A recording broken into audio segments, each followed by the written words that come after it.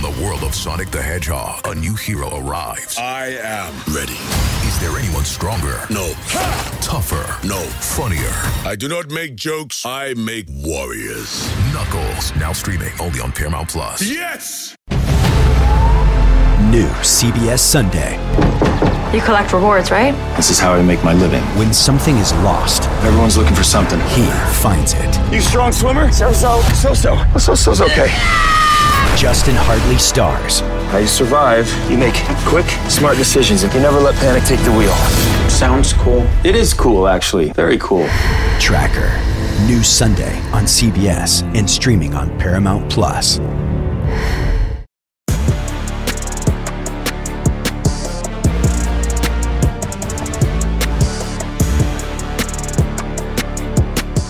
Welcome into the Gig'Em247 Sports Podcast. I am Andrew Hattersley, joined as always by Brian Peroni, coming off a big win for Texas A&M over the weekend. They beat Miami 17-9. Brian, how you doing today? This is certainly a lot better circumstances than when we last spoke.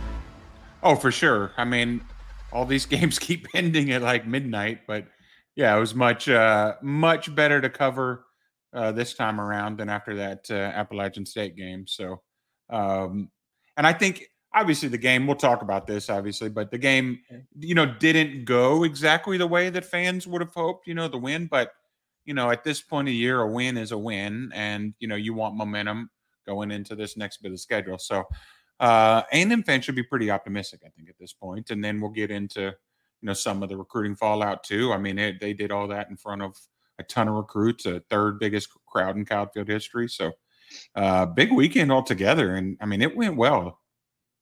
No doubt. And I think, honestly, you could kind of sense this in the press conference today, talking with Jimbo Fisher. It just allowed everybody a chance to breathe. The questions weren't about play calling. Is he going to be giving up play calling? Is he going to be dealing with this? They did have to kind of deal more with the fallout of the 4 suspended players, which we'll get into, that they were missing on Saturday night. And just all the challenges. I think this win kind of allows the program a chance to settle back in for a week of practice now. A big week, another challenging opponent in Arkansas coming up on Saturday at AT&T Stadium, but really felt like a must-win, and A&M got the job done. They did what they needed to do. It wasn't pretty. There's still things that they need to work on. Jimbo Fisher certainly talked about that today, but it buys you another week and gives you a chance to keep growing.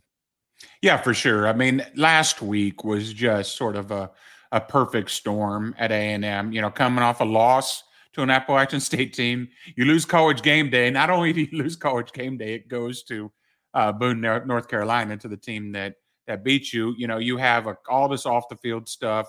Then you have the 4 freshmen suspended, and you're just like, what is, you have a quarterback change that, who knows, was he pressured into making that just because, the fans were, who knows, if they really thought it, but it worked out. I mean, the offense wasn't high powered or anything, but did look better under Max Johnson. So yeah, you do, if there would have been a loss, it would have been bad, because you would have had 2 in a row sitting at 1 and 2 headed into this stretch on the road. So yeah, it was huge. And I mean, you mentioned the questions weren't about play calling and stuff like that. Well, let's say A&M wins a couple more in a row. They will be, if the offense keeps looking like this. It's like, you can ask, things are much better than they were a week ago. But if the offense still remains stagnant, people are joking on Twitter how they want to see A&M play Iowa, just because neither team can seem to do anything with the ball.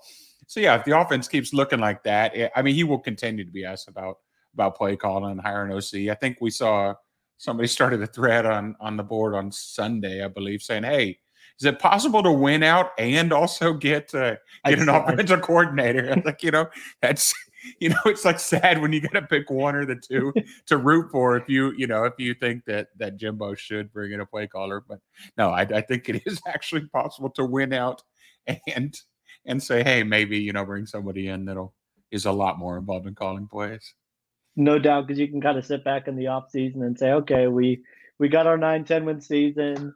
And now where do we go from here as we try to take that next step, if you're the coaching staff, towards a playoff push? And even today, Jimbo Fisher talked about being close in a lot of areas and feeling like they were close on making big plays. I don't think fans really want to hear that side of things. They just want to see the big plays at this point and kind of see that downfield passing game. You mentioned Max Johnson, and he did get the start on Saturday night against Miami. The stat line's not probably going to blow you away. 10 of 20 for 140 yards and a touchdown. He also had a couple scrambles for 24 yards. No, he had one touchdown and no turnovers, which I think is the key stat line for the night. For me, just watching the game and seeing the differences between the two.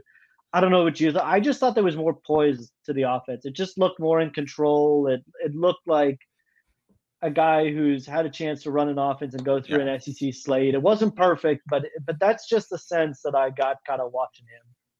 Yeah, it's sort of hard to separate, all of the issues that had changed, because you also had Bryce Foster in there for the first time, which the run game again was not, perfect, but, a chain came close to 100 yards, had some nice runs.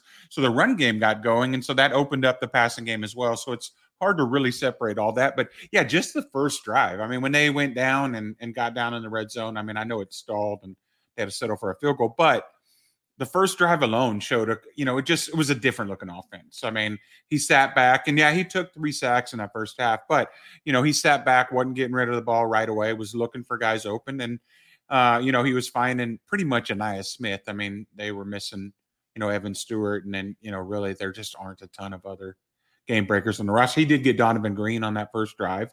I think that really was the only time that they involved the tight end, though. They need to get the tight end involved. But yeah, the offense just looked better. It seemed like he had a better, command of it. And maybe, going along, once, he'll have the receivers back this week. He'll have Evan Stewart and Chris Marshall back, which will be big. So just, maybe going along throughout the year, you're going to see improvements. And it just, at least gave fans a little bit of hope after, that offense against Appalachian State was just, it was just lackluster. And it just really, there were no signs of life to give, any kind of optimism. Whereas I think at least the first drive this weekend showed optimism.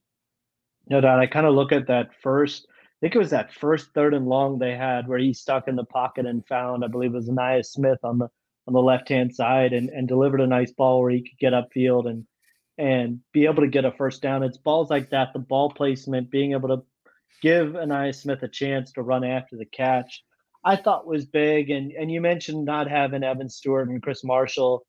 They just don't have a lot of guys who can create separation. And that was the part for me that made it tough sledding in the passing game, was there's just not a lot of open guys. Some of those underneath routes that Evan Stewart was so open on, I kept thinking, man, if Evan Stewart was in this game and they could kind of give him a chance to run after the catch, it would make a huge difference. But otherwise, Chase Lane and guys like that have a veteran presence, but they just don't create a lot of separation. And on some of those throws, there's just not a ton of passing lanes. And you're right. I thought the offensive line was better at times, struggled to protect a little bit in the second half as well.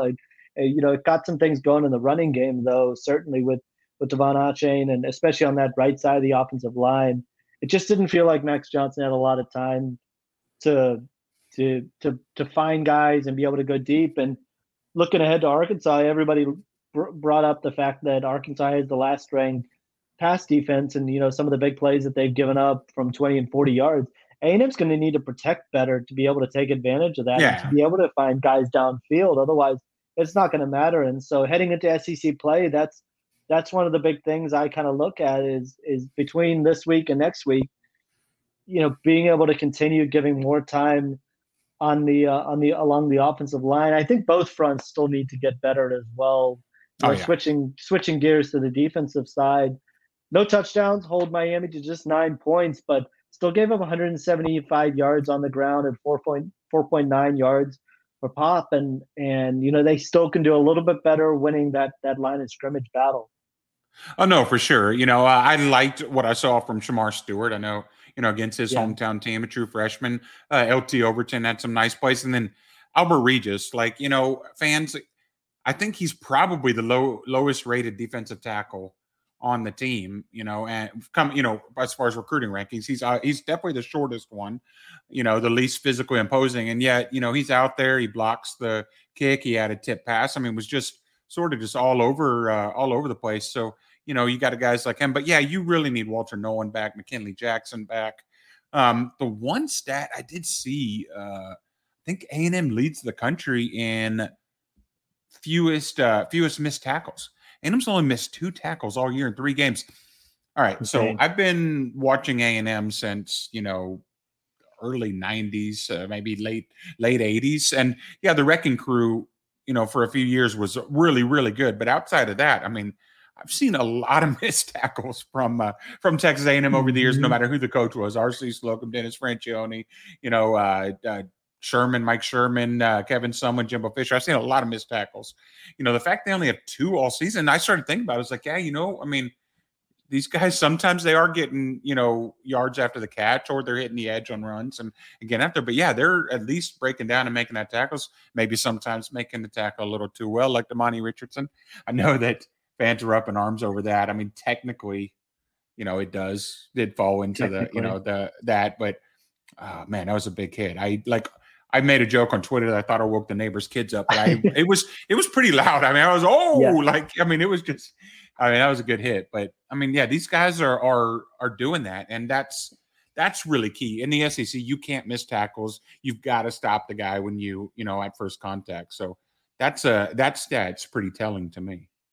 And that play with Damani Richardson's so tough. I was having a conversation with a Texas A&M friend as well, and one of the things he asked, and it's a very good question that I think a lot of people ask, is how are you supposed to teach people to tackle in such a fast moving game? I mean, that was a great hit, and it's just tough because it's the body sometimes changes, the angle changes a little bit, and the game's just moving so fast, and so that's what makes plays like that so tough. I get the point of the rule, and certainly, once they started showing the crown hitting the helmet, it made sense. But it's just such a tough call, and for sure, it came at probably the worst time it could possibly come for A&M. We mentioned the 4 guys suspended. 2 of them were in the defensive backfield, and Denver Harris and Smoke Bowie, and so you're now without Denver Harris, you're without Smoke Bowie, you're without Brian George, without Damani Richardson, and then late in the game you lose Antonio Johnson, and that defensive backfield was just not. There weren't a lot of bodies back there. Jared Kerr stepped up in a big way. Can we talk about Bryce Anderson? Right, I was about to say. Oh my goodness! Big shout outs go to Jalen Jones and Bryce Anderson, who stepped up in I thought a big way, and especially Bryce Anderson stepping up in a huge moment as a true freshman.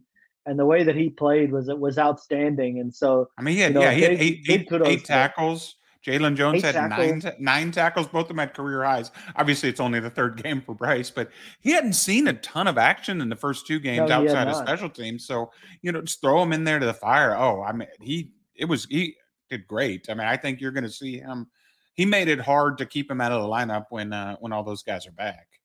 No doubt. We'd heard a lot about in the preseason about Jacoby Matthews, and heard a lot about Jordan Gilbert and some of those guys. Bryce Anderson's really stepped up into that mix as well. And you mentioned missed tackles. There was one in particular, especially with those Miami backs are tough to bring down. There's a lot of speed and a lot of wiggle to those guys. And you just saw the form that Bryce Anderson had on some of those tackles, not to be able to miss tackles was big, and to step up in a big way in a big moment when A&M really, really needed it was huge. And I think that's the part about the defense that you have to keep in mind is this was one of those efforts you just had to gut out. There were guys dead tired. Again, A&M was on the field for way too much. Miami had 27 first downs to 16 for A&M, controlled the ball for 34 minutes.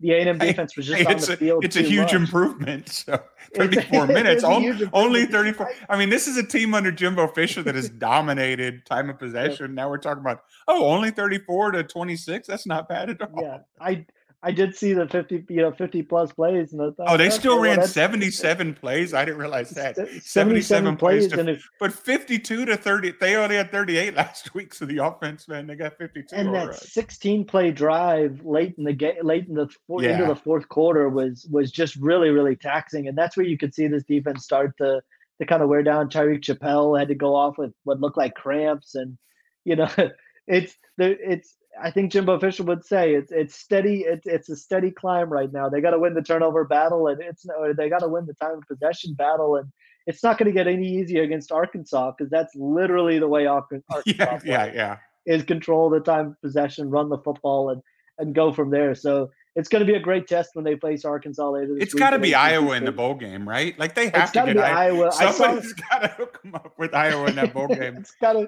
got to be Iowa. I saw Notre Dame as one projected matchup and was thinking, are they just trying to project like two top 10 teams that had bad starts to the season? Yeah, Sun Belt. UCLA almost got a Sun Belt loss over the weekend. Got lucky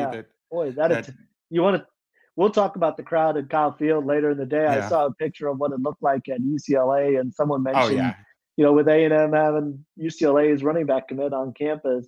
Boy, you that's a heck of a recruiting pitch right there to kind of look at the two fan bases and say which one would you rather play for? Sure. And it shouldn't be a hard question. So, it's going to be a good test for A&M now as they kind of get into SEC play. The gauntlet gets started. It starts with Arkansas. Road game in Mississippi State, road game in Alabama, and road game in South Carolina. We're going to find a lot out about A&M over the next 5-6 weeks. And the South Carolina game does not seem as tough as when we were talking a couple weeks ago. Now, I don't want to say Spencer Rattler's a good player, and they have some good players on offense, but they have, just to be kind, they have not been good. So, that's everybody expected them to be. I think they were either ranked or at least close to being ranked to start the year, so it was expected to be a pretty tough game, and they're always going to play A&M pretty well. But it's at least you can breathe a little bit. And then watching Mississippi State's offense struggle in a loss to LSU over the weekend. Once again, you never want to take Mike Leach, for granted or say, hey, that's a win. But it seems like this stretch has gotten a little bit easier. Even Arkansas losing to Missouri State, they had to score 21 points in the fourth quarter to beat Missouri State. Oh man, if they would have lost to Petrino, that'd be like, Sumlin bringing Arizona to A&M and winning at A&M, it's just like, it would have been unacceptable. So, yeah, it's one of those tricky things when you bring back a former coach like that. You knew they were going to bring out every stop, and I was even talking with a friend about what if would you rather have Arkansas coming off a loss to Missouri State, kind of in the same realm as A&M coming in fired up, or would you rather have them squeak by and still have issues? And so, looking at that score, that's one I was keeping it in. UTSA was up 17-7 on Texas, and we know there were members of the Texas coaching staff that were certainly looking to kind of prey off the A&M Appalachian State loss, and was kind of thinking to myself, kind of got caught looking ahead a little bit from UTSA, who came in and had all the stops pulled out in the first half as well, but they ended up Jeff Traylor is a heck of a coach down there, man. And I like sort of the swagger. Did you see they had their uniform reveal? They did it on Texas campus. Like, they filmed it all in Austin. Like, if Miami would have done that, like in their uniforms, like standing next to like the E. King Gill statue or whatever at Kyle Field, fans would have just. I love it. Like, I love the pettiness of college football. It's great. Like, there's nothing like it. So I like how they did it. Would have absolutely. And you even talk about pettiness. I know you and I both saw over the weekend Michigan pointing out about the Washington. About the Washington loss for Michigan State and screenshotting their box score from playing Washington last season. That was some supreme pettiness that I'm all for it. So it's what makes this time of the year fun, and we'll see how this week goes coming back to play Arkansas and heading on away from Kyle Field for the first time. We are going to talk a little more about Kyle Field though after the break, and A&M, as we mentioned earlier, had a huge recruiting weekend with just about every top target you can imagine in town for the week, and we'll touch on that coming out of this quick break. This is Tony Kornheiser's show. I'm Tony. You expected someone else? So what exactly is the show about? I don't know. It's a sports show nominally. Football's over, but we're finally at a point where things matter in college basketball, and baseball season is on deck. Greatest 3 words in the English language, pitchers and catchers. We have some of the best voices come on and explain what matters or what makes an upset, like Ryan does. 9/8. No, that's not an upset. No, yeah, it is, Bob.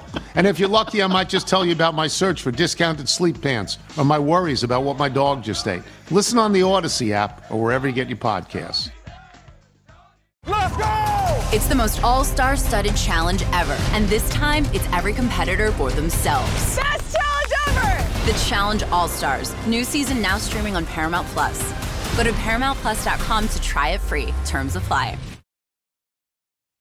Welcome back into the Gig'Em247 Sports Podcast. I am Andrew Hattersley, joined again by Brian Perroni. Brian, it was a huge weekend on the recruiting trail for A&M. Just about every top target you can imagine, from Jeremiah Love to Peyton Bowen, Jaylen Brown. David Hicks came back on the campus, which I'm sure the A&M staff was certainly glad about. What sort of impact do you think a game like this can have on recruiting for A&M? There was obviously so much talk during the week about it.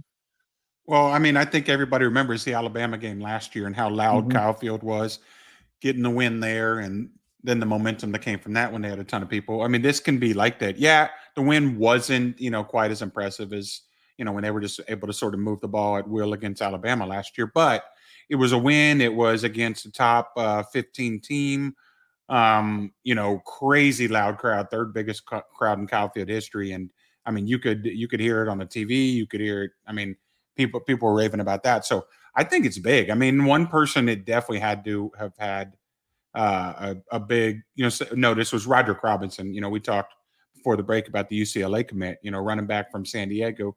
He was on campus. He was with his coach, his offensive coordinator, his former A&M wide receiver, Carter. Sorry. He was from Jason Carter from Caldwell.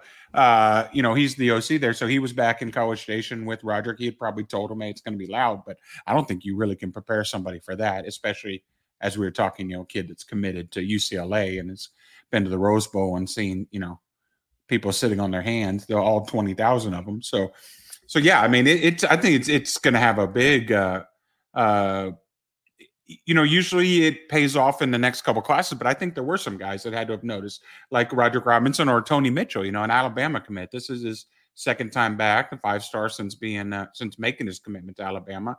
And I think you'll probably see him return on an official, but he was able to see that and see how loud it is and see, how, I mean, I think Josh Pate talked about it, it's like the A&M crowd, they could have, from last week, they could have, mailed it in for the season, but they showed up and everybody was camping out and in front of the ticket pull window. I mean, A&M crowd showed up, and I think recruits are going to be really impressed by that. Yeah, talking with sources who are even on campus for the first time and just getting their first look at the program, starting getting messages back that just said, "Man, this place is really nice. Like this is a really great spot." And one of the big things, talking with parents coming into the weekend, a lot of them said, "Hey, I want my kid to go to a place that they feel like they're supported at." And I feel like that's A&M sent the perfect message in that regard, that, hey, even after a terrible loss to Appalachian State, 107,000 fans are going to show up the next week. They're going to root for you just the same. Jimbo Fisher talked about it today. He said, he doesn't refer to A&M fans as fans. He refers to them as family, and said they stick in your corner and they're there regardless, just like family is through the tough times and the good times. And you can imagine if he's making that comment in a press conference, that is 100% the message. Yeah. Everything he might have used those words a few times. So yeah, he's got that phrase might have been used a couple times. And I even look at a guy like Peyton Bowen, who, I talked to him before the Appalachian State game, and we were talking about the 19 freshmen that played, and he said, it kind of backs up the message that the A&M staff has, that you have a chance to come in and play as a freshman if you do everything you need to do. And I think to see a guy like Bryce Anderson, like we talked about, and some of those young players come in and be able to contribute right away, it helps solidify that message. And I think that's the big thing to take away from this weekend. And the crowd just really, really helps in that regard as well. Kind of leave that last message heading into this long stretch now. Oh, no, for sure. And then, you had a 5-star receiver from Fort Lauderdale who was in town, Akeem Williams, who was also looking at Florida State, at Georgia, a couple others. So A&M wants to land him. He's announcing this week. So you got the last chance at him. He got to see that crowd. I mean, he's been to campus before multiple times, but he got to see that crowd. Okay, the passing game wasn't great, but he saw it made improvements. And it's probably like, hey, if somebody out there, if they would have had somebody to stretch the field, they would have done even better. Well, who can stretch the field? Maybe a big old fast wide receiver like Akeem Williams. He's if you put him and Evan Stewart out there, that could be really dangerous. So I think, it definitely helps. And I think, A&M did basically as best as it could in its final, getting the final shot at Akeem before he announces.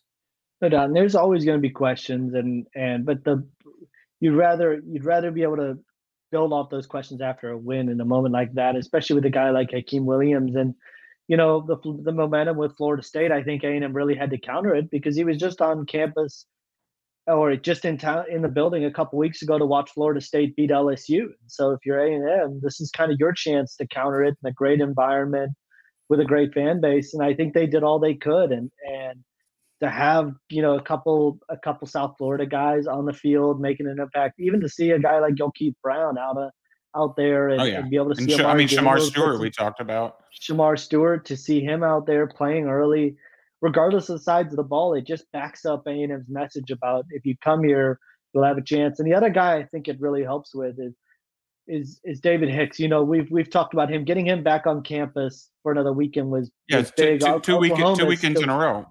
2 weekends in a row, and to be able to leave a better taste in his mouth, as it seems like he might have a decision sooner rather than later. Yeah. He was originally a guy that was going to wait until January probably to make a decision.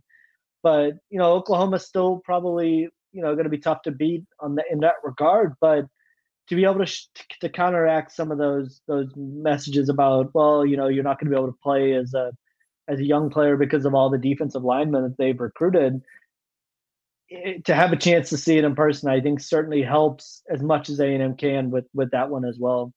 Yeah, I mean, you're seeing – the true freshman class is really good defensive lineman, but you're seeing Fidel Diggs out there a ton.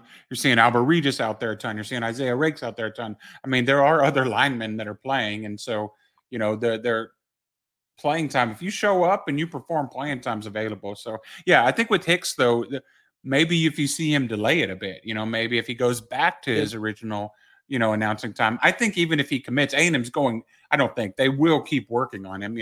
Yeah. Will he keep listening? I'm sure he'll at least be in contact still, but even if he commits to Oklahoma in October. But yeah, I think best case scenario would be, hey, he waits, he just said, hey, A&M's got a little more, to offer, a little better landing spot than I thought.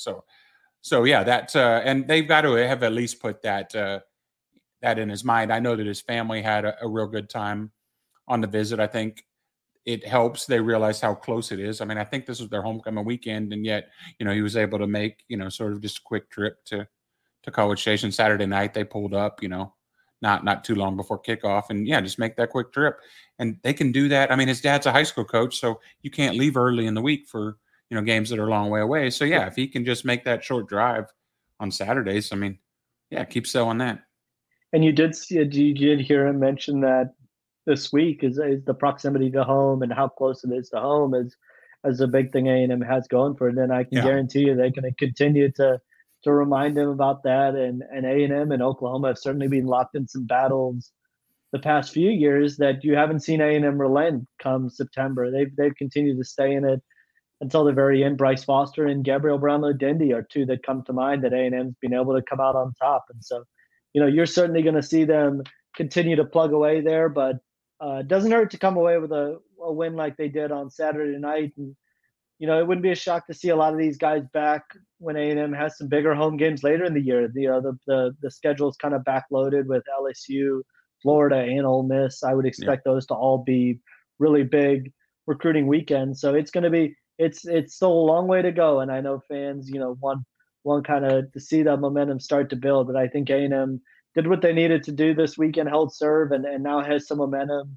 to work up with a very good recruiting staff to go along with it. So that'll do it for today. We'll be back later in the week, obviously, as I mentioned, to preview Arkansas. Thanks again for listening. And be sure to give us a 5-star review if you listen on the Apple Podcasts, and hit subscribe on that YouTube button as well to get a notification every time a new video drops. But until next time, have a great start to the week. And Brian, we'll be back next week again to kind of look back at that Arkansas game. And I'm sure there'll be a lot to discuss.